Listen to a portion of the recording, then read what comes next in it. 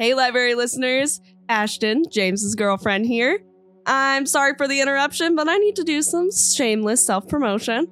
If you're a fan of the antics on the library and thought to yourself, man, I wish they talked about horror movies, then swing on by to our brand new podcast, Room 237, brought to you by Jumperscape Audio. A best-in-class podcast for first reactions and reviews of horror films, both old and new, with some wacky opinions, thought-out analysis, and plenty of stupidity to go around. Tune in starting February 23rd on all platforms you enjoy your podcasts on. This episode is brought to you by Visit Williamsburg. In Williamsburg, Virginia, there's never too much of a good thing. Whether you're a foodie, a golfer, a history buff, a shopaholic, an outdoor enthusiast, or a thrill seeker, you'll find what you came for here and more. So ask yourself, what is it you want? Discover Williamsburg and plan your trip at visitwilliamsburg.com. Another day is here, and you're ready for it. What to wear? Check. Breakfast, lunch, and dinner? Check. Planning for what's next and how to save for it? That's where Bank of America can help. For your financial to-dos, Bank of America has experts ready to help get you closer to your goals. Get started at one of our local financial centers or 24/7 in our mobile banking app. Find a location near you at bankofamerica.com/talktous. What would you like the power to do? Mobile banking requires downloading the app and is only available for select devices. Message and data rates may apply. Bank of America N.A., member FDIC.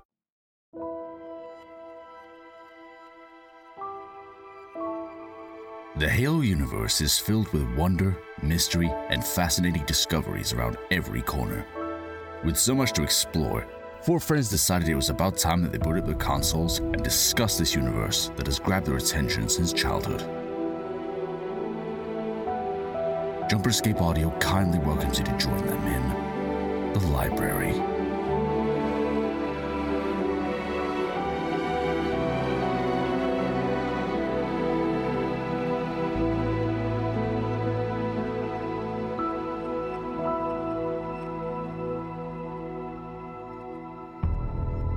Hello, everybody. Welcome to the library, the show where we talk about Halo lore. And today we decided that we simply are not good enough to talk about Halo lore today, because today we've brought in one of the originators, the creators, the authors. Mr. Troy Denning has joined us on the show today. Woohoo! Yeah. How are you doing today, sir? I'm doing just great. Thanks. Fantastic. Nice to be here.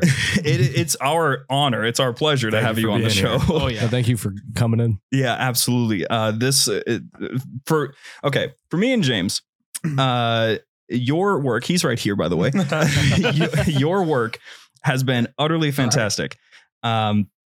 It's been incredible. Me especially. I've looked into all of the work that you've done. One of our old hosts, Bryant, he went through all of your Star Wars novels. He went through all of that stuff. Your work has resonated through our friend group quite a bit, and so it is nothing less than an utter pleasure to have you join us today. Just want to make that clear. Most definitely. Yes. I am a terrible reader. Good to be here. It's so hard to lock me into a book, and I got through Shadows of Reach and Outcasts like I felt like I was watching a movie in my brain. How it's supposed to feel when you read a book, and it's hard for me to do.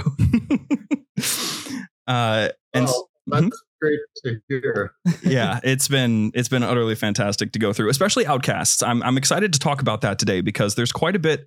There's some questions, there's some curiosities, but also just great appreciation to be given, because I would think that in this story that you've written, this is a rather interesting time to be writing a novel for a Halo franchise, because you're kind of filling in this gap that a lot of fans are currently trying to explore a whole lot more. And so you have quite a challenging task of writing a novel that answers some of the questions that some of the fans have, but also tell an interesting, unique story, especially with one of the best characters that Halo has ever introduced, the Arbiter, Thel 'Vadam. So we have plenty of things to go over with that. First and foremost, though, I kind of want to just sort of talk about you in Halo, if that's cool with you. Sure. All right, sweet. Now, I know that your work goes back fairly far, way before Halo, at the very least, because some of the stuff that I've read that I honestly hadn't realized that you wrote it up until I was there at HCS and you were talking about it, that you had written things like Waterdeep way back. You'd written quite a few of these Star Wars novels, and now I don't want to butcher it. What was it that you said that you're known for with the Star Wars novels? Like you were the Grim Reaper of Star Wars or something? Yeah, some fans actually made a hat for me one time that said "Solo Killer." That's awesome. Killed Oh, that's Jason lovely. Solo. And I was going to wear it all the time. But my wife pointed out that if you don't know Star Wars, people are going to think you're a little bit off balance. So, I'm known for being hard on solos. That's so fun. I mean, you're the original Solo Killer then. I'm sure. Oh yeah. The OG. Yeah. So when you joined up with Halo, you signed on first with Halo Last Light, right? Yeah, it's a fantastic. That is a story I have. Okay, so here's the thing. I'm currently going through all of the novels with a book club that's hosted by our community. And because of that, I was about halfway through all of the novels that currently exist, but I had to stop to join in on the book club, so I had time. So I had gotten through Shadows of Reach, Outcasts, Oblivion, Silent Storm, but I didn't get to the ferrets. And so I feel like I've missed something there, because everyone in the book club, there's one in particular, I'll call him out because he'll be happy about it.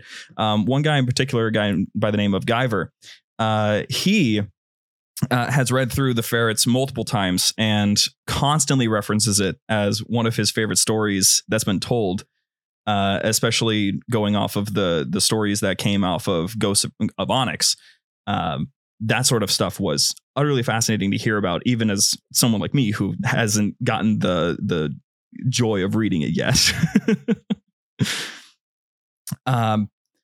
But in relation to your writing specifically, I wanted to know when that all started. When you got the opportunity to write for Halo, and was it something that you had initiated, or was this something that 343 reached out to you and said, we need this guy writing for us? It was just a matter of being in the right place at the right time, as so much of life is. I had been called out to Seattle for Wizards of the Coast to work on a project with them. And of course, I go way back with the TSR crowd. I started work there in 1981. Mm-hmm. And after we had our meetings at WotC, we were a couple of friends and I, since I was in my early 20s, mm-hmm. We went out one night just to have some drinks and talk and catch up.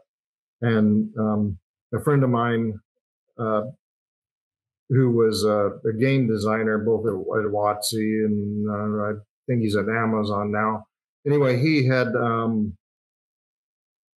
been approached by Ed Schlesinger, the editor for Halo, to work on some Halo books. And I said, "Oh wow, Halo! That's really." I'd been reading some Halo books because Karen Travis had written some. Yeah. And I'd worked with her in Star Wars. Mm-hmm. And I said, "Oh, Halo, that sounds really exciting. That's a great property." And he said, "Yeah, unfortunately, I can't do them because they had a non-compete clause with the people he was going to go to work for." So I figured that was the end of that. And then a couple of weeks later, I get an email from Ed saying, "Hey, I understand you like Halo. You want to write some books?" Can't get more straightforward. That's kind of how I got involved with that writing. So, that's lovely. Just, having to mention to a friend that I thought it was a kind of neat property. And I hadn't come into Halo through the gaming aspect. I have one of those personalities where if I sit down and start the game, I don't stop for 2 weeks. My wife comes down and says, "Are you still alive?" So I don't do a lot of video. So so I hadn't been doing any Halo video gaming. I just kind of come into the world through Karen's books and started reading the lore, the novels. That's enjoying them. And yeah, so that's when Ed called me up and sent me an email and said, "Would you like to write some?" And I happened to be kind of in a transition period, and I thought, yeah, sure, we'll give it a try. That's so cool. I love that. We set it up, and yeah. Well, last time we spoke was. Oh, sorry. Go ahead. Oh no, that was it. Okay, my bad. I'm sorry. There's a slight connection thing. Yeah. So way back when we first chatted, we chatted all the way back at HCS, and I kind of wanted to know about how your experience was there. Was that your first time interacting with Halo fans in person, or was that just another step into a nerdy crowd for you to talk to? Well, it was my third time at a Halo specific event. I'd gone to two of the outposts. Which ones did you go to? The Halo outposts that they did a couple of. I went to Anaheim and I guess it was Chicago. We were in Chicago. That's why I asked. We were at me, Austin, and James. We're at the one in Chicago. Yep. So I went to those first time. Those are the first two, and they were pretty exciting. I really enjoyed them. I really enjoyed getting to know the fans because I was, I had an impression of the Halo fan as being, kind of a typical gamer geek guy who tends to, spend all of his time alone at his computer interacting with the other people that are, playing Halo with him.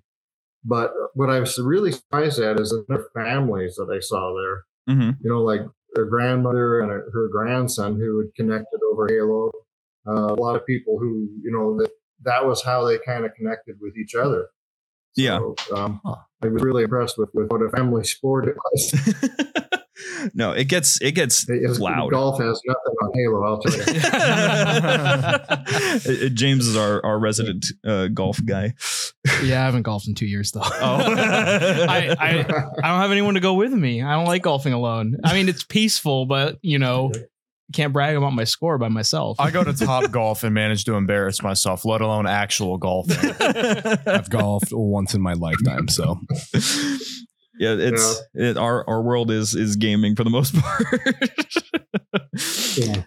Which on that subject, actually, you had mentioned before that you were still going through or you had just finished Halo 5 Guardians. Was that correct? I had finished it. Shortly after it came out. Okay. So I think you were playing it again then. I don't remember what it was.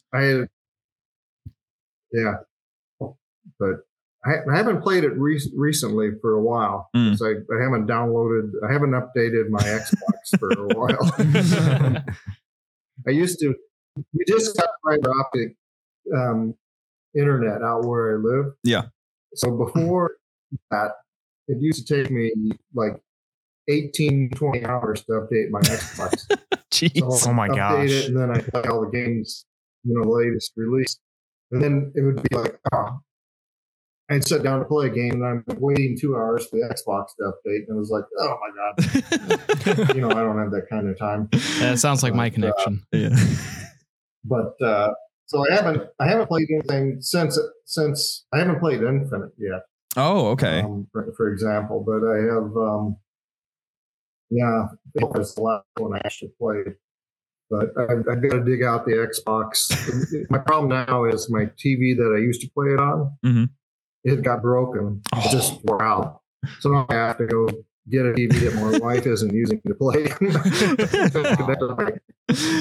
To my Halo Xbox for 2 weeks. So I love that. So that I can disappear into my alternate world. I mean, in the alternate world, it's I always tell her, I'm working. I mean, that is true. I mean, it's not just a game for you. This is straight up a universe you've contributed to, which was actually something that I wanted to sort of touch on a little bit. With your works, is it at all like, would you say it would be more fun and or difficult to write an original work versus adding to a universe that's already established? Because I would imagine that adding to a universe would be the most nerve-wracking thing in the world because you would have to match so many things, match so much information. Yeah, I think it depends on what kind of writer you are and how much confidence you have. If you don't have a lot of confidence when you come in to write for a tie-in world, there's so many other people that have to have input into what you're doing. And when you're a writer, you're laying your guts out on the table for everybody to have a look at. And if you're not used to that process and you're not confident in what you're doing, when they start saying, "Oh, that appendix looks like it's swollen and way too messy," or you've got an inflamed pancreas, then you get a little bit offended and you can't take it. There's a lot of writers that don't write tie-in because of that. But what I really love about it is the collaboration. I mean, when I sit down to write a Halo novel, I will, so they'll give me some parameters, and I'll write up a list of what I think I want to do, and then we'll send it off to Ed and then to Jeff, and it used to be Jeremy, now it's Alex. They'll take a look at it, and then they'll say, "Oh yeah, this is cool. This is cool. How about we add this kind of thing?" And usually, what they're adding and suggesting is really, it's another. It just lifts the story up another level, and you look at it and say, "Oh yeah, that's great." But if you don't have the confidence and the experience to be able to realize that your baby isn't perfect, the minute you just lay it on the table, then when people start messing with it and then suggesting different things, different ways to do stuff, you feel like they're telling you that what you did isn't really good enough, and you have to learn that that's not the case. It's that everybody brings something more to the table, different perspective, a different set of knowledge. I mean, half the time, what they're adding to the story is stuff that I wouldn't know about because it hasn't been printed anywhere yet. It hasn't been published. Nobody knows about it except the people who are in house. Yeah. So when they say, "Oh yeah, we're going to do this cool thing, why don't you play with that?" Then it's like, "Oh yeah, that is cool. It really does fit." So I enjoy writing in the tie-in universe because of that. But it is a little harder. It's a little more difficult because you're not free to fall off in any direction you want to. You may say, "Oh, I think this would be really cool to explore and stuff," but because of what's happening in the larger universe or what they need you to accomplish with this book, you have to stay in the direction. And that's all part of the process. You really have to learn to be a team player when you write in a tie-in world. Well, you guys have been doing a fantastic job most of my life. Yeah, it's a lot of fun. I'm sure it is. I mean, especially Alex Wakeford. He's sort of new to the team, but you've said yourself you've seen this transition. I'm sure he's a fun guy to work with. He seems like he's really entertaining, especially with those voices that he'll do when he's trying to read off of an excerpt. Yeah. Yeah, he is fun to work with. He is, and he's.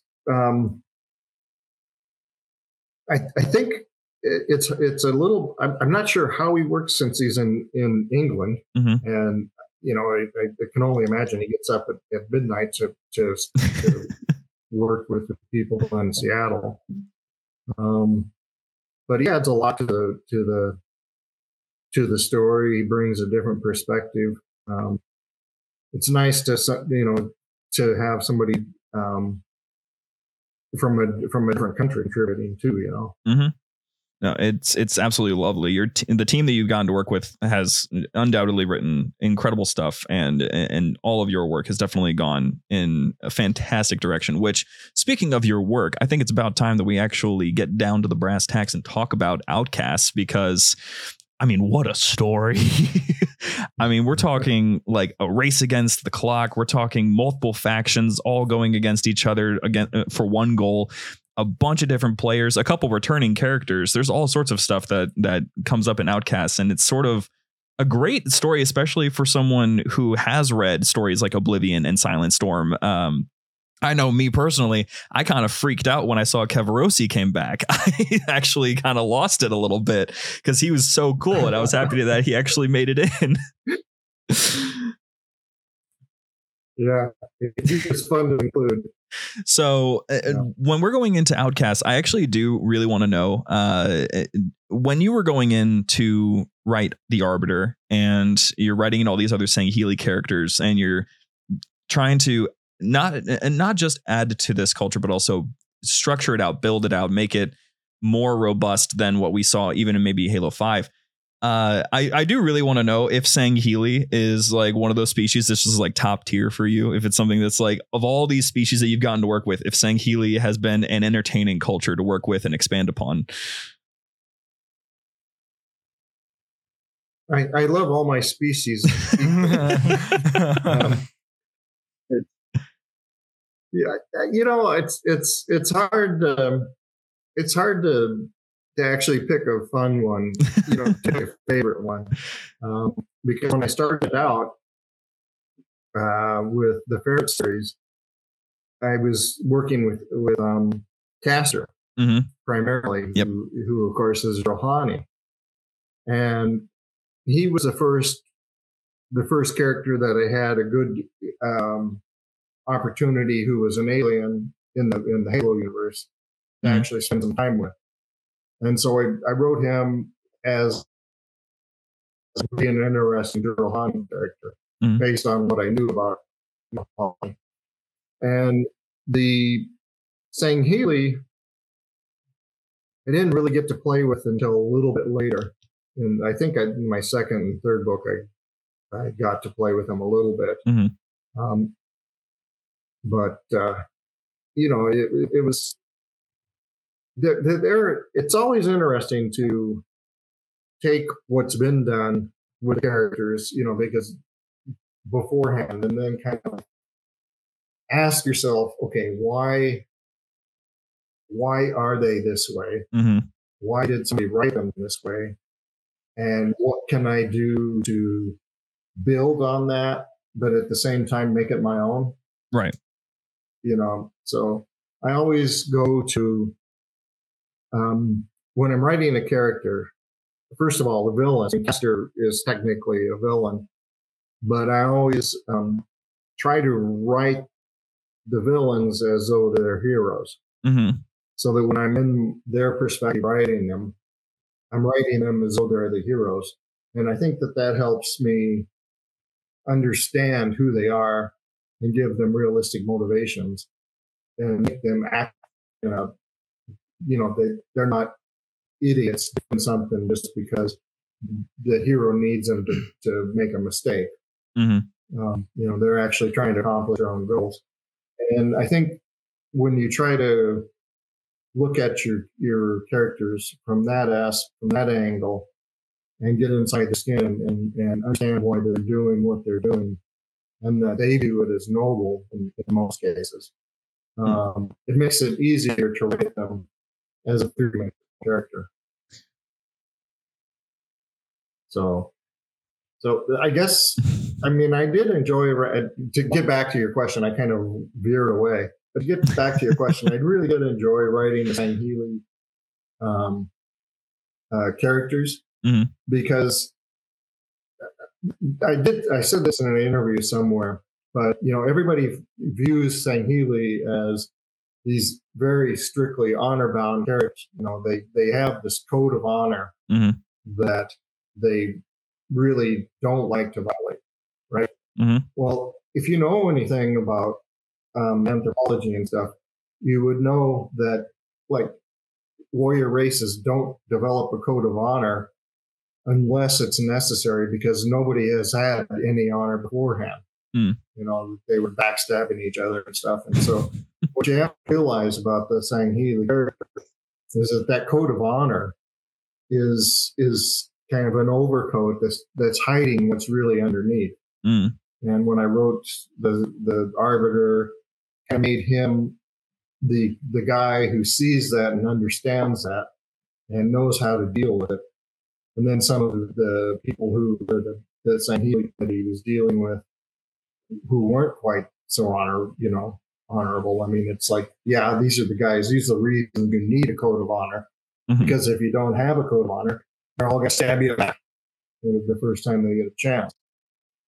So that was, to me, a lot of fun about writing Sangheili. Yeah. And a lot of times, you're just writing along and something about their society that seems kind of cool, and then you kind of get an idea that builds off of that, and you get to play with it, and like to go with it, like the trysting eggs that we put in there, where the female send the male a secret trysting note that they want to tryst, and that turns out that that's a message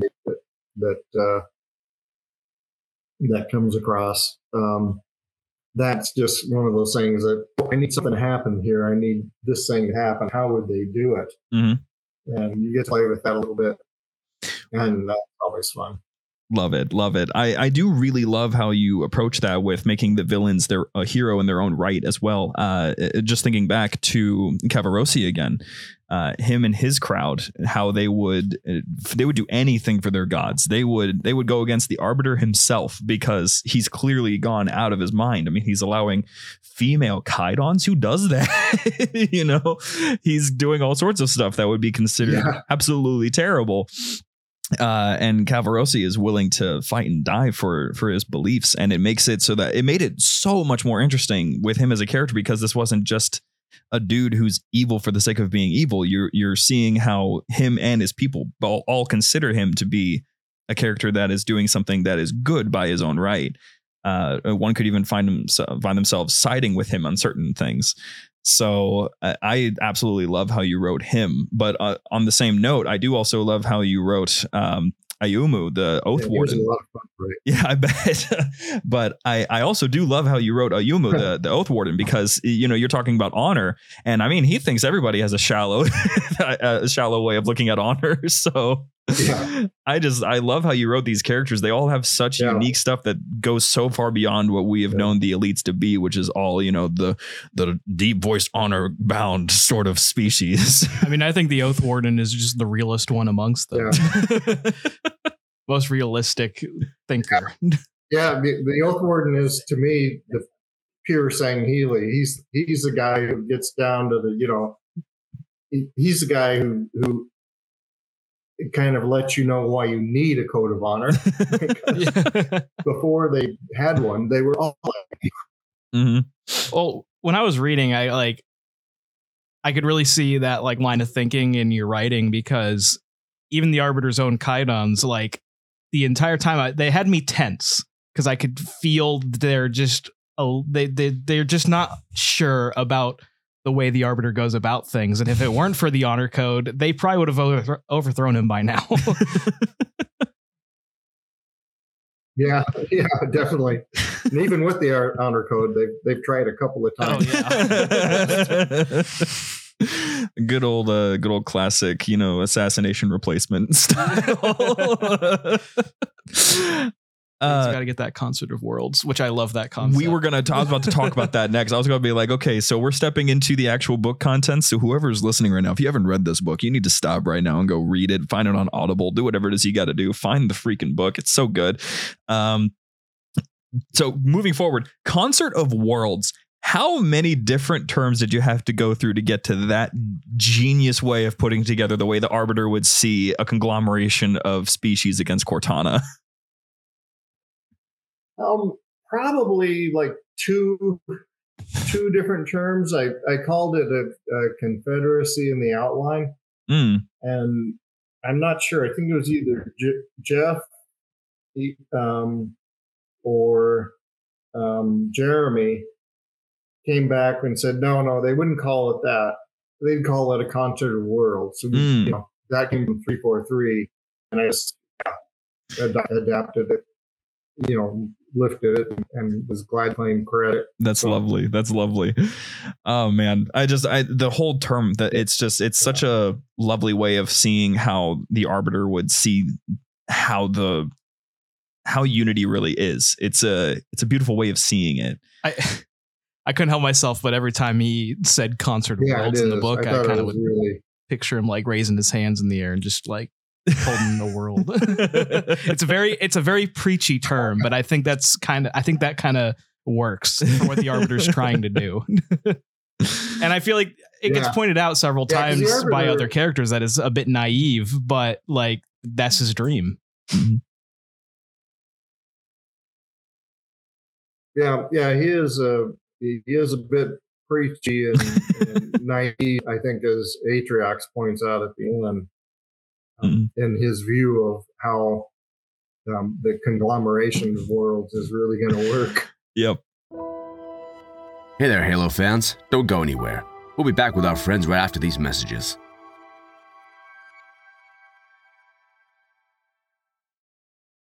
When you need mealtime inspiration, it's worth shopping Kroger, where you'll find over 30,000 mouth-watering choices that excite your inner foodie. And no matter what tasty choice you make, you'll enjoy our everyday low prices, plus extra ways to save, like digital coupons worth over $600 each week. You can also save up to $1 off per gallon at the pump with fuel points. More savings and more inspiring flavors make shopping Kroger worth it every time. Kroger, fresh for everyone. Fuel restrictions apply.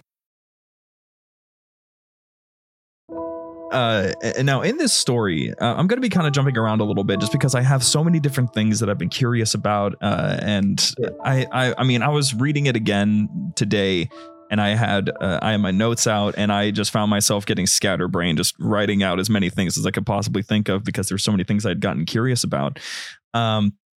For one thing, I noticed that you make several references to both a game and to a specific audio drama. I'm not exactly sure if I'm noticing it correctly, but in chapter 3, there's mention of a rogue journalist, and I'm kind of wondering if that was a nod to Hunt the Truth with Benjamin Giroux. Oh, I can't remember the reference. It could well be a nod to it. I do have the book somewhere near us over there. I obviously know Hunt the Truth. So. Yeah, it's a fantastic story. I was very excited when it was mentioned because I'm like, I don't know any other rogue journalists in Halo's story. So if this is Ben, that's fantastic. Because the context, if it helps, basically they were talking about when the secrets of the Spartan 2s were leaked, and it was Benjamin Giroux who had done that rogue journalist who leaked the secrets of the Spartans. So when that was brought up, it probably was a direct reference. Yeah, it's lovely. I can't remember all of the little details. Well, and maybe this one will be a little bit easier to grab at. I don't know if you've played these games or if this was something that was just sort of in the notes somewhere. But at some point, there's a reference that not Atriox, but one of his underlings makes about what happened with Voridus on High Charity on the Ark with the Flood encounter. And I played that game. Ooh. And I think that was probably all my idea. We had when we had talked about it, including Atriox. Mm-hmm. I don't remember if they actually said bring that up or not, but when you talk about Atriox, if you go back to Shadows of Reach and then go back to the game, mm-hmm. you obviously know that they were some wonderful characters to explore. They were. I had a lot of fun with the pair. I really did enjoy them because I typically have written Juro Hani as so powerful and fierce Viking like culture and and then you got these two screw ups. One of them's like your essential fix it guy, and the other one's like, oh my god, stop doing it. Kind of thing, his brother just is like, if you were my brother, you'd be so fucking dead. Yep, it's so accurate. It's so good. But on the topic of characters, I wanted to know, you have multiple characters show up from your previous works. I have already brought up Cavarosi, but you also have Roselle, who is now Rose, and these characters show back up. And I wanted to know, was this something that you had planned, or was this just, oh wait, I'm going to be taking them back to Netherop, maybe I can bring this back? Well, with Roselle, what happened was I had written it without bringing her into the story. Mm-hmm. I had just kind of written it where when they first came to me and said, we want you to do the initial thing they said to me was, we want you to do a book with the Ardor and Vale where they team up and just find some reason for this to happen. And one thing that editors should probably have learned by now is, like, when you give me an open field like that, I'm going to run. So it was like, yeah. And are there any other restrictions? And they were foolish enough to say no. And so I said, okay, we're going back to Netherop. And so then I decided so that we could go back to Netherop, because I've been dying to go back to Netherop since I stranded Cavarosi there with name is escaping me, the human captain years ago, but I've been just wanting to go back to Netherop and explore what had happened to them 30 years ago, and what they've been doing since then. And so when I wrote the deadline, they were like, yeah, that sounds pretty good. Now I'm going to put Ajax in it. It's like, what? Ajax has to be in it too? Yeah. Sounds like you just got to open up the entire toy chest. So we got all these characters in there, and I'm thinking, okay, I've got more characters in here, more big characters than I really know what to do with. Right? And I'm writing all of them, and I got them in and packed them in. And it actually kind of makes sense. And I'm writing through it, and I get about, I don't know, halfway through it, maybe a little bit more. And I'm like, it just doesn't feel right to be on Netherop without Roselle and the cast-offs, the other cast-offs. And I was like, I'm going to have to bring her back in. And then I had my heart surgery. So it was like, I had just decided to do that when I found out, oh, wait a minute, you have to take 4 or 5 months off to go have a heart surgery. So we did it, and then I went, had the heart surgery, had one night, I was I've been in the hospital for, I don't know, 7 or 8 nights, and I was having trouble with something they call orthostatic hypotension, which is where whenever you stand up, you get dizzy and pass out. Okay. Just struggling with this. And I could feel that I was going in the wrong direction. I was getting weaker instead of stronger. I was like, man, this is not right. And that night, I fell asleep, and then, you're on all kinds of oxy and opioids and stuff to help you deal with the pain. So I had this vision, which actually turned into be chapter 17 of the Outcasts, where I was like, every place all at once kind of thing, right? And kind of these voices telling me, you have to decide, you have to, choose. And so it was like the next morning I got up and it was like, okay, I'm going to deal with this problem. And, my orthostatic hypotension. And the way I'm going to deal with it is in the mornings, I would usually not be quite as bad. Mm-hmm. So I was like, getting up in the morning and I'm going to go take this walk and start doing these exercises that I need to do. And if you can have the people who are supposed to be there with me to make sure I don't fall on my butt there at that time, great. But if not, I'm walking that all myself, Mm-hmm. And so they said, oh no, we'll have somebody there. I got up and I said, all right, I feel good, I'm going. And like 10 minutes later, the person who needed to be there was there with me. And then I was out of the hospital 2 days later. So when I got back, I had kind of had this vision of Roselle doing what I did at that time. So that she ended up in the story in doing what she did, where she shows off and has the vision with the voices. Yep.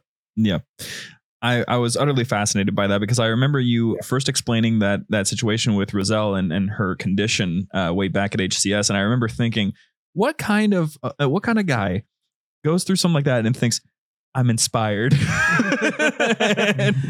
and goes and writes a wonderfully compelling aspect of a character using the struggles that they had gone through. It was utterly impressive to me. I had absolutely adored that because that's. It's so impressive. The fact that you just kind of went and did that. I'm a huge fan of that. Yeah, it was one of those things where you have this out of body experience is what it really felt like. Mm-hmm. And then I wake up the next day and I do that. And when I get back home and I'm, starting to write again, it probably took me a couple of months before I could sit at the table mm-hmm. or at the desk and work for an hour. But it was like, yeah. And the more I was thinking about Roselle, it was like, yeah, that's going into the book. And that's what Roselle is going to be dealing with. I think I had decided before I went into the hospital that she had this prion disease. Mm-hmm. And I decided after I came out of the hospital that she was cured of it by the voices. So yeah, super good. I loved it. It was a lovely little piece. It was lovely. Other character that returns that I really wanted to talk about because she was awesome. That would be Petrov. It returns, makes a comeback. Yeah. A very shocking, sudden one, especially given how Arbiter pulls up and thinks everything is fine, and all of a sudden gets jumped basically. Yeah. She was a fun character to write. The first time, and then when I brought her back, it was just like, you've got the image of the Sangheili in their own minds, especially being these tough, really ferocious warriors, got all the equipment and stuff, and for them to discover that they've been, have their asses kicked by a bunch of guys with sticks and clubs, human skinny guys. Just, I thought that was both what would happen and appropriate because that's when you get your butt kicked. Mm-hmm. No, it was hilarious. It was such a fun time, especially since I love Petrov. Petrov was fantastic in that story, and I was so excited that she came back. I was excited that Cavarossi came back. I was actually a smaller thing, but I recognized it and I knew that it was something that was important, so I went back and referenced it. Grim, Mama Bear. When that character's there, and it's and she's a daughter of what's her name? It's something, another bear. There was Small Bear. Yeah, Small Bear. That was it. Small Bear. Her mom was Small Bear. Yes, and I was so excited because I was sitting there because it was just exciting to me because I loved the Black Daggers. They were a fantastic inclusion, but that's me. That's a guy who has an unhealthy obsession with the ODSTs and how they operate, and so getting to have a very, very excellent story about them that has them going, hey, you see my shirt that I'm wearing? Yes, for everyone who can't see it, he has a whole shirt that has Rookie from ODST playing the sax. We saw that same shirt a few times at Outpost Discovery. Maybe he was one of them. We could have looked right at him and not known it was him. Oh gosh, it's so lovely. It's so hilarious. I love that. So yeah, seeing the Black Daggers return, I love them so much. They had so much character, and I loved that at least one of them was a recognizable member was still around. I was so down for that. Now going back to the Oath Wardens, I actually, the daughter of a. Oh, sorry, what was that? Yeah. Oh, I was saying that Grimbear was actually the daughter of one of the Black Daggers. That she wasn't. I don't think she was that Black Dagger herself. Yeah, that's what I meant. It's like not really like them. I think the Black Daggers for the most part are kind of they got the short end of the stick during that operation. Yeah, they did. Great story though. Great book. All of you should read that. So I do want to go back to the Oath Wardens just because they were, and he wasn't a fantastic inclusion. I love it anytime that there's an addition to the Sangheili structure, how they operate. It's sort of the same way. I don't know if you've gone too much into how we are right now, like where we are right now with story, but Jaga Ardamnai in Halo Infinite, who is an aristocrat, and so now we have aristocrat Sangheili, and so having all these different expansions, and then seeing the Oath Wardens basically kind of be their own warrior. I don't know if a cult is the right word for it, but a warrior culture of sorts. I mean, he's walking confidently into a meeting with the Arbiter, no weapons, and he's like, "I'm leaving on my own terms." Yeah, he's lovely.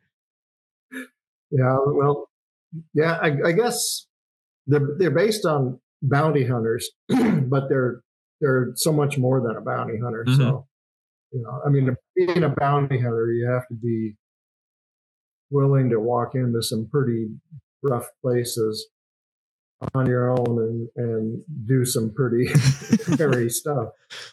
And so that's part of the Oath Warden culture, but they've got a little bit more going on with them. I mean, yeah, they have a few tricks up their I was wondering if it was something that was since you had worked on Star Wars in the past and you had written some fantastic stories for that franchise, I was kind of wondering if going into the Oath Wardens, if that was influenced by writings that you had done alongside in the same universe that has bounty hunters. I myself have not gotten the honor of reading them, so I don't know if bounty hunters show up in them. But if they had, is that something that you think fed into the creation of the Oath Warden? Well, not consciously.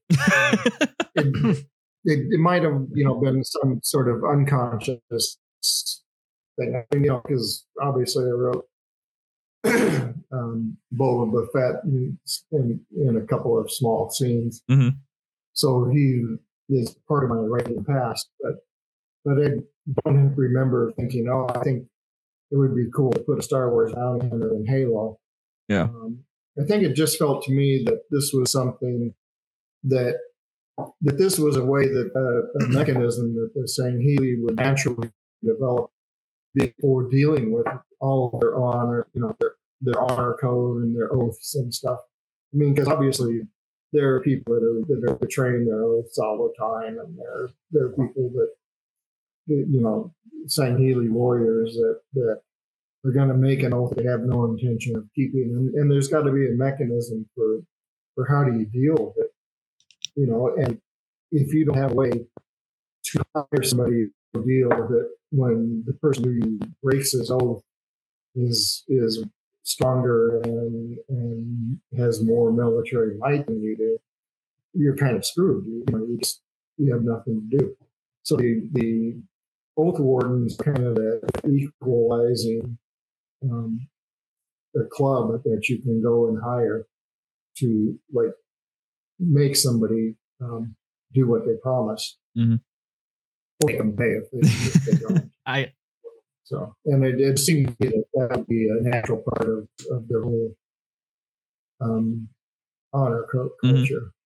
And I really like the kind of dynamic that Oath Wardens have in Sangheili culture, because, I mean, from the vibes I got, is they're very important for the species, but also almost everyone else in Sangheili culture also has a very low opinion of them. So I'm just thinking of it's like you hire one, it's like, okay, go get my oath sealed, trash, like you filth, like, but you know, I'll pay you. Yeah, I like the irony of that. I've always enjoyed the irony of characters looking down their noses at people that they need. Mm-hmm. Oh no, that's great. Yeah. And I think I only have a couple more things that I do want to dive into, because unfortunately we do have a limited time here. I wish we didn't. I would be asking questions all night if I had my opportunity. I do want to know, for fun, you have two different characters, two different types of characters. And so I'd imagine that you have perhaps some thoughts on this. Who do you think would win? Let's say a Oath Warden was given the job of taking out a Silent Shadow. Do you think the Silent Shadow would come out on top, or the Oath Warden?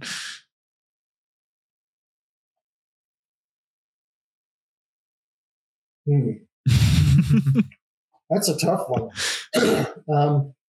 You know, it's like the old saying that anybody can take out a black belt as long as they do it on the first punch. I think it's going to come with that. Is that whoever actually struck first is going to win, because both of those warriors are competent enough that they're not going to give you a second chance. Mm-hmm. Yeah, I can see that. That's probably a pretty fair way of putting it, really. Well, I feel like with Silent Shadow, they're very stuck to the honor bound codes, and Oath Wardens do not have such restrictions. So I mean, you just throw some poison gas in there is what an Oath Warden would do, and you know, boom, payday. Yeah, well, as long as that works the first time. That is true. It's true. He's not going to feel restricted in how he responds. Oh gosh. Well, the last thing that I really wanted to touch on, the last thing I really wanted to identify and address in this book is probably actually my favorite part of the whole story. And it's something that I personally have wanted for very, very long time. And you actually fulfilled this desire with this story. The opportunity to have modern day humans, modern day Sangheili, run into the beginning of the war humans and beginning of the war covenant Sangheili. You have Petrov, who does not believe for a single second that the covenant is actually gone. You have Kevarosi that does not believe for a single second that this isn't just some human trick that somehow they've gotten together. And if they have, that's horrible. And even more so, you can see how our understanding of the story has changed, because Petrov is just completely mind blown by the domain, by the presence of the Forerunners. Like, she has no idea how to take any of that. And it's like, well, nowadays it's just normal. But comparing it to, let's say with us, if we were kids, if I was telling my child self about all the stuff that Halo has become, it would be mind blowing. Yeah. I mean, that's really true. And you know that living in the time we do, I can see it in my own life. I mean, I was born before we had computers. Mm-hmm. You know, well, maybe not technically, room size things, but you know, I was born in 1958, and the first computer I ever remember using was when I was probably a sophomore in high school. Mm-hmm. We did it with Chick. It was just a terminal that was attached to the main that communicated over the phone to a computer down the hill in Golden, Colorado at the Colorado Mines School of Mines. Mm-hmm. You know, and that was what a computer was when I was in high school. And you know, the idea that I carry around in my pocket more computing power than it took to get us to the moon.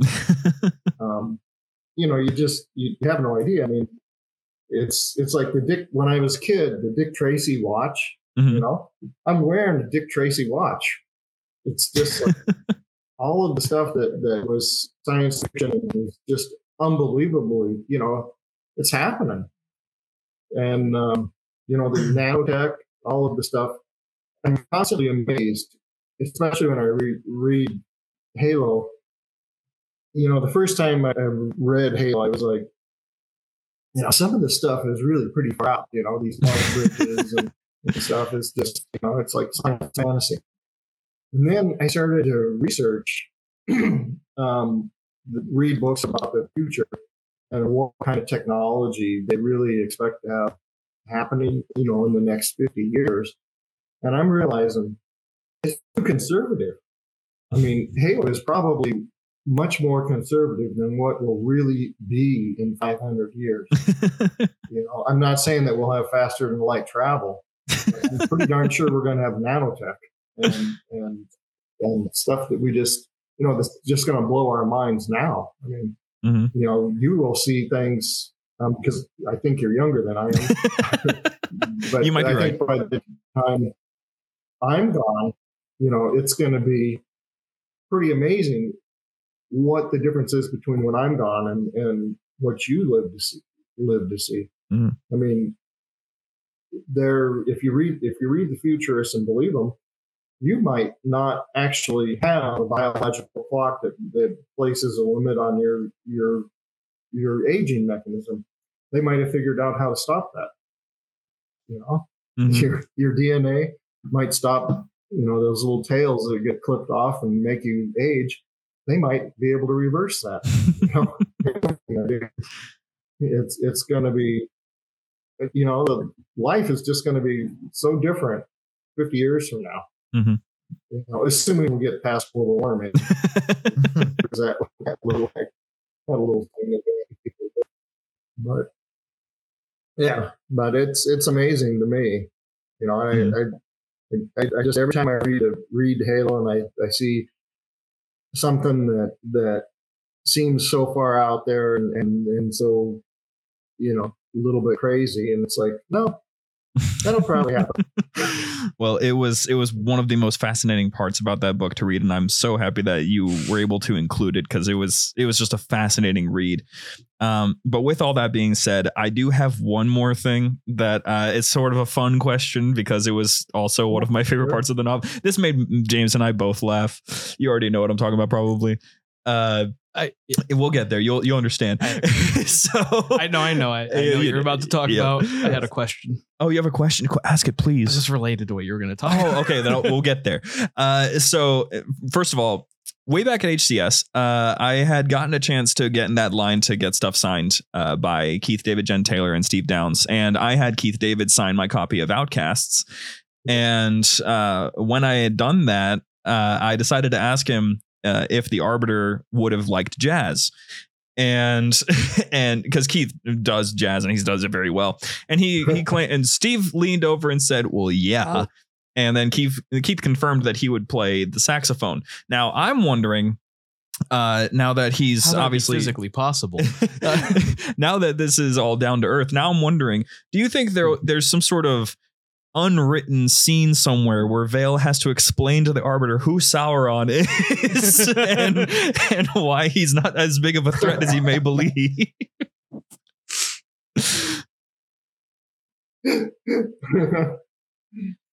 No, I think that's something that Vale would just hold in her hip pocket and never ever explain to him.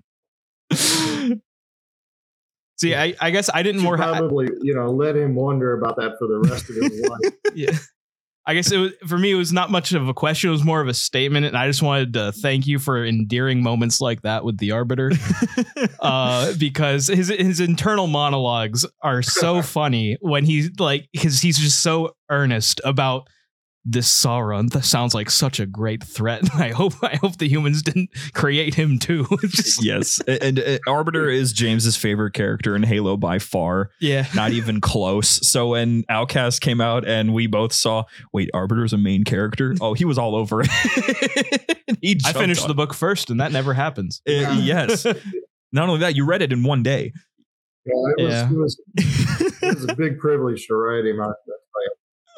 It's a couple of times. One time when I found out I was going to write the Master Chief, Ed just sent me. He said, "I've got news for you," and then he just sent me a picture of the Master Chief's helmet, and in an email, and I didn't get it. I was like, "All right, he's got big news for me," and it's like, what was he trying to tell me? And then it finally dawned on me.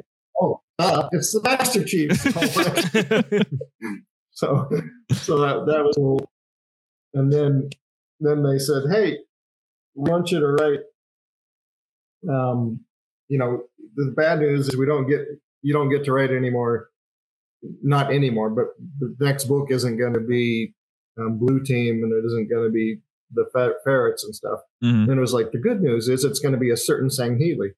And I was like, yeah, which one? It took me a couple of minutes to figure out that by a certain Sangheili, they meant the Sangheili. Why can't they just tell you straight up? That sounds frustrating. I know. It's always they make me play these guessing games. And I'm like, I don't know. Well, sir, it's been a fantastic story. It was a lovely thing that you're able to write. I am curious though, before we wrap up, how is 2024 looking for you? Is there anything that's not that you have to tell us per se, but is there anything that you're working on this year that you're particularly excited about? I'm working on something. It's not Halo, but I am excited about it. Okay. So, yeah. Sweet. We'll take that. We'll take that. Yeah. But I can't talk about it yet. Of course, no. And plus, it will just take the excuse, oh, that's not Halo related. Oh, I guess we can't talk about it. So, sir, it has been an absolute honor. It has been a pleasure. It has been a great time. I am going to read your book again. And I promise that if we ever get an opportunity to have you back on, I will have read The Ferrets. And so then I'm not left uninformed because I feel terrible. I want to have them read. It sucks so bad. Yeah. The ferrets were, I've really enjoyed writing the ferrets, and they're special to me because I was able to bring those characters into the universe cold. They were kind of something that I didn't have, something I was able to introduce to the universe. Yeah, completely cold rather than just amplifying what they've already done before. I'm already sold then, so that's fine. Yeah, I'm good. I'll read them. I already have them. I actually have them on a shelf right over here to the left, so I have them. Okay. They're here in physical form, so I'm gonna read them. I promise. I just got to get to it. Okay, cool. But yes, sir. Thank you so much for joining us again. And I hope that the rest of your evening is well. I hope that you get plenty of time to rest. We are going to be heading out. Okay. All right. Well, thank you for having me. It was a great pleasure. Fantastic. Thank you so much for joining us again, sir. Hopefully we'll see it with your next writing. Okay. All right. Okay. Hey there, Halo fans. Don't go anywhere. We'll be back with our friends right after these messages.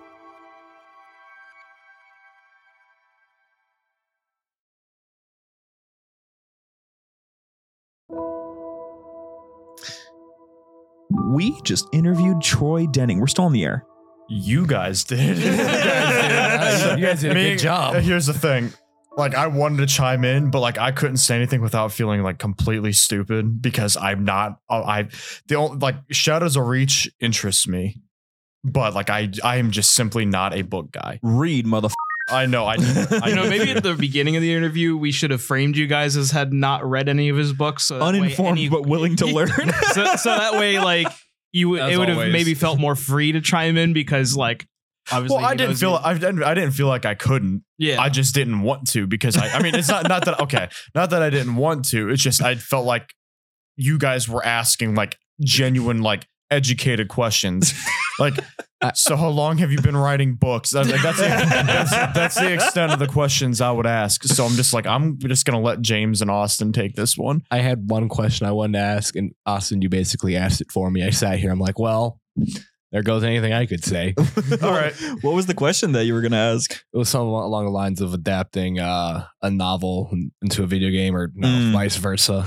Yeah, that was my which one is worse, original writing or in-universe writing? There's a good you argument basically for through both. That down. I'm like, there's anything I could say. Like on one hand, like it didn't work every time, but anytime I wanted to chime in, I'd just kind of stare at Austin and go, and it worked. It worked half the time. Yeah. The other half, you didn't notice me. Not that I didn't want to. You should just tap me on my leg. You know, that would have probably been a better idea. Probably. But also the other time there was such a delay, I was scared of interrupting him. Yeah, because dude, that is was choppy. It was not me. No, I want to make that clear. I had a feeling it was him when he was talking about his terrible Wi-Fi at the start of the interview. So I'm like, yeah, that checks out. But now he's got Ethernet for his Xbox, and the praise be. What a guy. What a fantastic man. He looks like an author. Yeah. I mean that in the most complimentary way possible. For real, though. When I was never saw what he looked like. The first you had him pulled up on Halopedia. You scrolled right by him. I don't even think you realized it was him. Probably not. Yeah. the first 25 minutes I was on Halopedia just reading about Shadows of Reach and all of his other books, and I'm like, you guys were just going. I'm like, okay, like anything I could ask, you guys are going to cover with like 30 times more depth. So I'm like, I'm just going to, a chime in with an occasional giggle. I had a question. Talk to him about. I want to talk. I missed a question, dude. I was surprised how fast time was moving. You understand? We have been recording for an hour and 10 minutes. Wow. Like we were late and everything. We still got this much. I feel bad. I wonder how long he was in the. I don't know. Well, here's the thing. When I checked the time when you said he was in the waiting room, it was 6:25. If he was there exactly at 6, he was in there for almost a half hour waiting.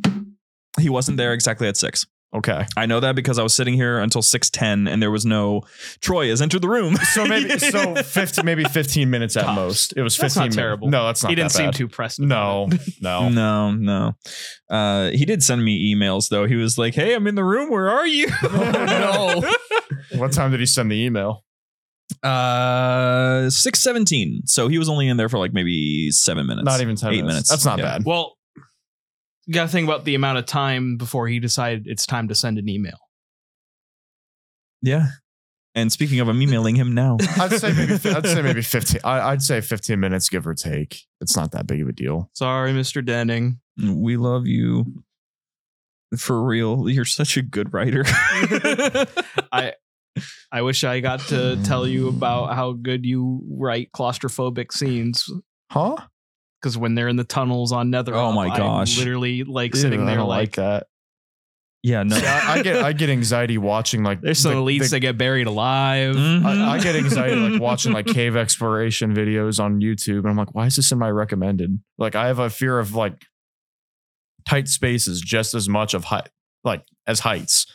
Shout out that one video of that guy just filming himself stuck in a cave. He's like, well, I think I bit off more than I could chew. It's like basically a goodbye video. This got really dark. Horrifying. Wow. He was on Netherop, I guess. We like to have fun here. I'm so happy that we got this. I'm so happy that I got this. Screw you guys. I lived, by the way. Yeah. I was happy to talk to Mr. Denning, dude. You probably saw me with my wide ass smile the whole time. Yeah, your fucking leg wouldn't stop shaking. I'm sorry. I was excited. My microphone was literally going. Hey, but at least you can't hear the bouncing anymore. James is oh, come on. That's mic. cheating. You're tapping on it. Huh? What was that? I was saying James is shaking his mic for those who can't see it. Yeah, exactly. Well, maybe you can hear it. So, gentlemen, It's Q&A time. Yeah. Oh yeah, I forgot. I was not going to bring him into the Q&A because we can usually have some blindsiding. Oh my gosh, here's one now. Flyboy Pfeiffer asks, do people still believe in God in the Halo universe, or is it an entire society of godless heathens?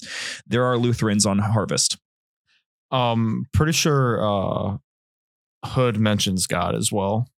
Yeah. Maybe it was just like he says, God help us all, like at some point, but I mean that doesn't necessarily mean much. Didn't Osiris think about saying a prayer, and then that's when Bugs figured if God can hear how scared I am, so can everyone else. Of course he can. He's God. That doesn't mean that doesn't mean everyone else can. we're gonna ignore the shitty writing of Halo. But yes, 5. I believe there's still people who believe in God. I mean, we fight a whole race of enemies that believe in gods. Yeah. So why couldn't there be humans who still believe in God? Yep. And there were on Harvest. We'll touch on that more next week on Bible study featuring the library. The Lie Bible Study. Oh my. I'm leaving. This says the Bible. You question of the Master Chief. Oh my God. Communist Vermins asks. Commie. Okay. Why is he a communist now? I don't know. Do you think there should be a game similar to Reach in which you're playing as an elite against a blue team? Yes. Yep. Yes. Moving on. All these games we covered that. We covered. Yeah, I was gonna say we covered this last week. If there's any type of like spin-off or additional content that adds to the lore in the history and the entire environment of Halo, the answer is going to be yes. Just don't ask. If you have an idea for a spin-off, just know we're all going to say yes. Didn't we have like 3 questions like that last week? Yeah. And we were like, yes. What do you think yes, of yes, what do you think of a yes. game but the elites have We're like, yes. 2 Yep. heads? Yes. Yep. Two heads. Yep. 2 heads. 2 heads. 2 heads. Maybe 3. Comrade Jespo Graham, what a great name, asks, I don't know if this was covered earlier, but I just finished Ghost of Onyx and was wondering, did Kurt train Noble Team and Noble 6? It seems like he would have if he trained all the Spartan 3s, but because Noble Team's a little different, I was wondering if he actually did so. You're not tossing that over to me, Shane, are you? No. Come on, answer the question. I believe in you, Shane. Listen, I will tell you if you're correct. Go ahead. No, go ahead. Fire it off. I'm waiting. No. Listen, don't let there be dead air. Answer the question. I don't know. This is not a question. Listen, yes or no? No. Okay, you're wrong. I don't know. Wrong. You're totally wrong. So here's the thing. Kurt trained a lot of the He's wrong. That was terrible. Kurt He's wrong. Quite a bit of the Spartan 3s, almost all of them. So yes, he did train more than likely Noble Team, except one, George, because he's a 2. So Jorge. Yeah, Jorge. Mom. Better get moving, Jorge. It's George. George. Stop talking back to me, Jorge. That would be something that Mendez would do. Saiyan Rage Momag at Yalin asks, depending on when this gets asked, but how the boys feeling about the Browns next year? Can also mention the Patriots, James. Have y'all been to a football or college game? I have been Next question. to. I'll answer. Next question. No, next question. Shut up. Oh, he said shut. The quarterback situation's fun. I'm cautiously optimistic. We had a great year, injured as hell. We're going to get healthier. We're going to get meaner.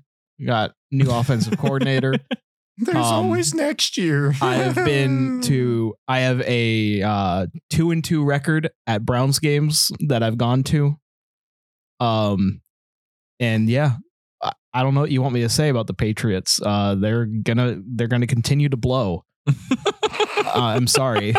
I mean, unless they start drafting actual players that aren't from No Tom Youngstown Brady, State. No Belichick. You guys, know, Patriots are kind of chalked for at least a little while. I think they'll actually get better next year. I'm not gonna lie. I mean, they set the bar pretty low, so it's just like Improvement. Yeah.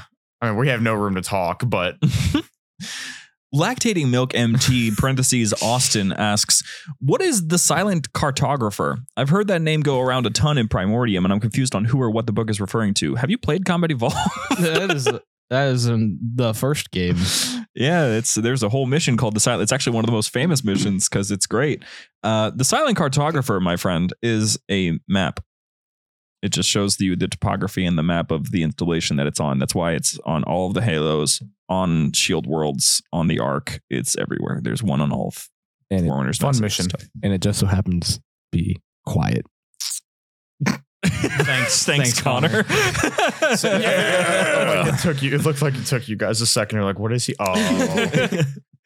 Saiyan Rage Momega Yulin comes back once again, back at it again with Saiyan Rage, asks, how do you boys feel knowing this podcast has been the reason some people have gotten back to Halo? It warms my heart. Oh my gosh. That actually makes me happy. Oh man. Because I'm having trouble getting back into Halo myself right now. But it's good to know that we're making other people. I didn't think about that for a long time. What? That we actually are doing that? Yeah. Oh gosh. It has crossed my mind on occasion while we've been doing this show. I'm like, yeah, there's probably people who are like actually coming back. Well, I forget who we had last week. He's like, I don't listen for the lore. I listen for your guys' banter. Who was that? Who did we have on last week? That was Mass. Mass. Yeah. His name was just I would Mass. love to have heard it. What? Oh, yeah. James didn't have a We working pair of fixed it, headphones. gentlemen. That's why he could hear Mr. Denny. Oh, that would have been fun. Yeah. Oh, man. I would have been like, Connor, give me your headset. Yeah, for real. Because it would have just been Austin monologuing. Yeah, and I can do that. Library episode 1. Let's go. Season 1. Hey, listen, guys. He talked a lot longer than I did. I felt like for the most part it was equal. For You're the equal. most part. Thank you. Thank you. That was touching. Anyway, before we wrap up You're today, equal to or greater than. we need to address and identify We need and to dress. thank that we need to dress. We need to dress. We need to say hello to our patrons. In the Benjamin tier, we have in the what? The Benjamin?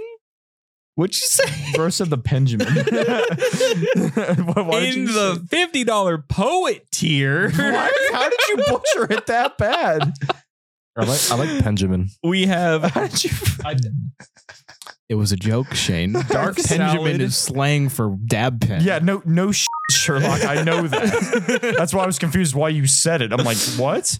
Dark Salad 42, Lactation of Regret / Mr. Shifter. Our $25 fabulous tiers, Dick Hammerbush. It's it's default for You. Damn, you made him close the window. Oh, no. Lactating Gator. Say M. Okay, now we're on to the wordsmiths. I'm getting distracted by you folks. Cool Blaze, Kyle Hooley, Last On Reactions, Mo Maggot Yallin, Spartan Habuko G156, and onto the scenarists, we have Addy, parentheses, criminal. Criminal. And Garrus Vicarian, Lactating Milk MT, LPU Soldier, and Mass the Merc 664, and Perplex Panic, and Potassium, and Preacher, and Lactation of Mercy, and Vermin. And then in our $5 Bellatrix tier, we have Brennan Pfeiffer, Eliza, JX O'Malley, Keith Geo77, Oddball here. And then in our bards, you guys are awesome. You have Aussie, ODST, Damian Groth, Dragon Eye, Drew Ledbetter, Hayden Hamilton, It's Default 2.0. He did it twice to get the bard tier. Can he just upgrade? No, here's the thing. Bards get special treatment. But can he just is Bard? Bard is quite literally like you don't get the Bard stuff unless you're a Bard. There's like exclusive things that we give to. There's only 20 seats available. Oh, Yeah. I was going to say that's weird. That's random as hell. No, it shows how informed I am on our Patreon. You should give it a read. We have a lot of stuff we give these people. My love. That goes to all tiers. You have our love. Goes to all tiers. Jacob Adlam, Pity 104, Tyler Neal, Wraith X3TN, and then our $1 penman. We have Keegan and Ungoy Food Nipple, no longer alone. So thank you guys for being supporters. It helps us a lot. It helps us do things like talk to Troy Dene, which is still blowing my mind that this has happened. Done without you all. Couldn't have done it without you. Couldn't have done it without you all. Oh yeah. Anyway, so folks, if you want to join our community, if you want to talk to Troy Denny, he's not in our Discord. You can go to discord.gg/jumperscape. So he's It'd be cool if he was, but Discord.gg/JumperScape. He probably doesn't know how Discord works. No, probably not. But that's fine. It is.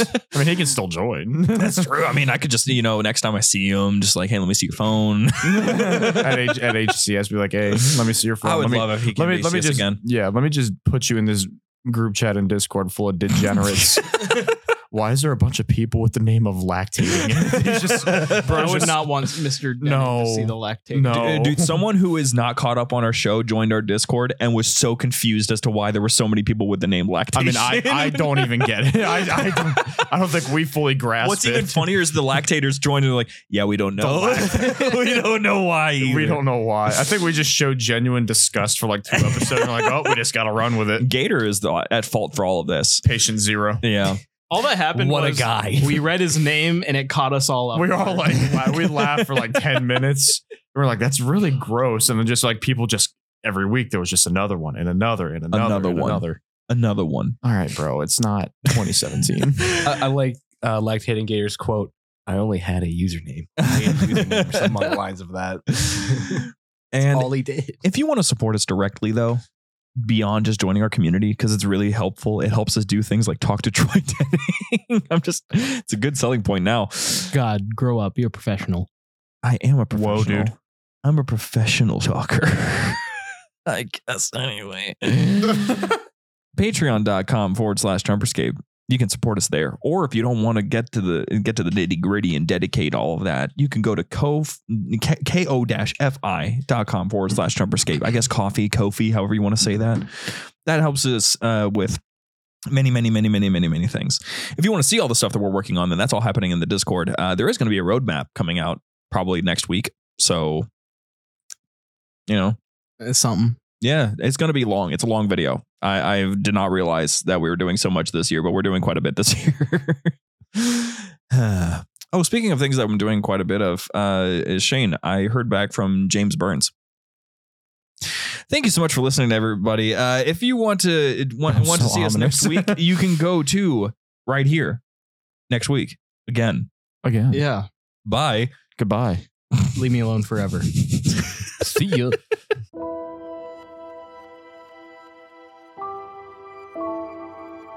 The library was produced and published by JumperScape Audio. Funding was provided by our fantastic patrons on Patreon. If you enjoy the show and wish to support JumperScape's future projects or get some sweet benefits, join our Patreon at patreon.com/JumperScape or become part of this truly special community at discord.gg/JumperScape. Thank you for your listenership, and we hope you enjoyed.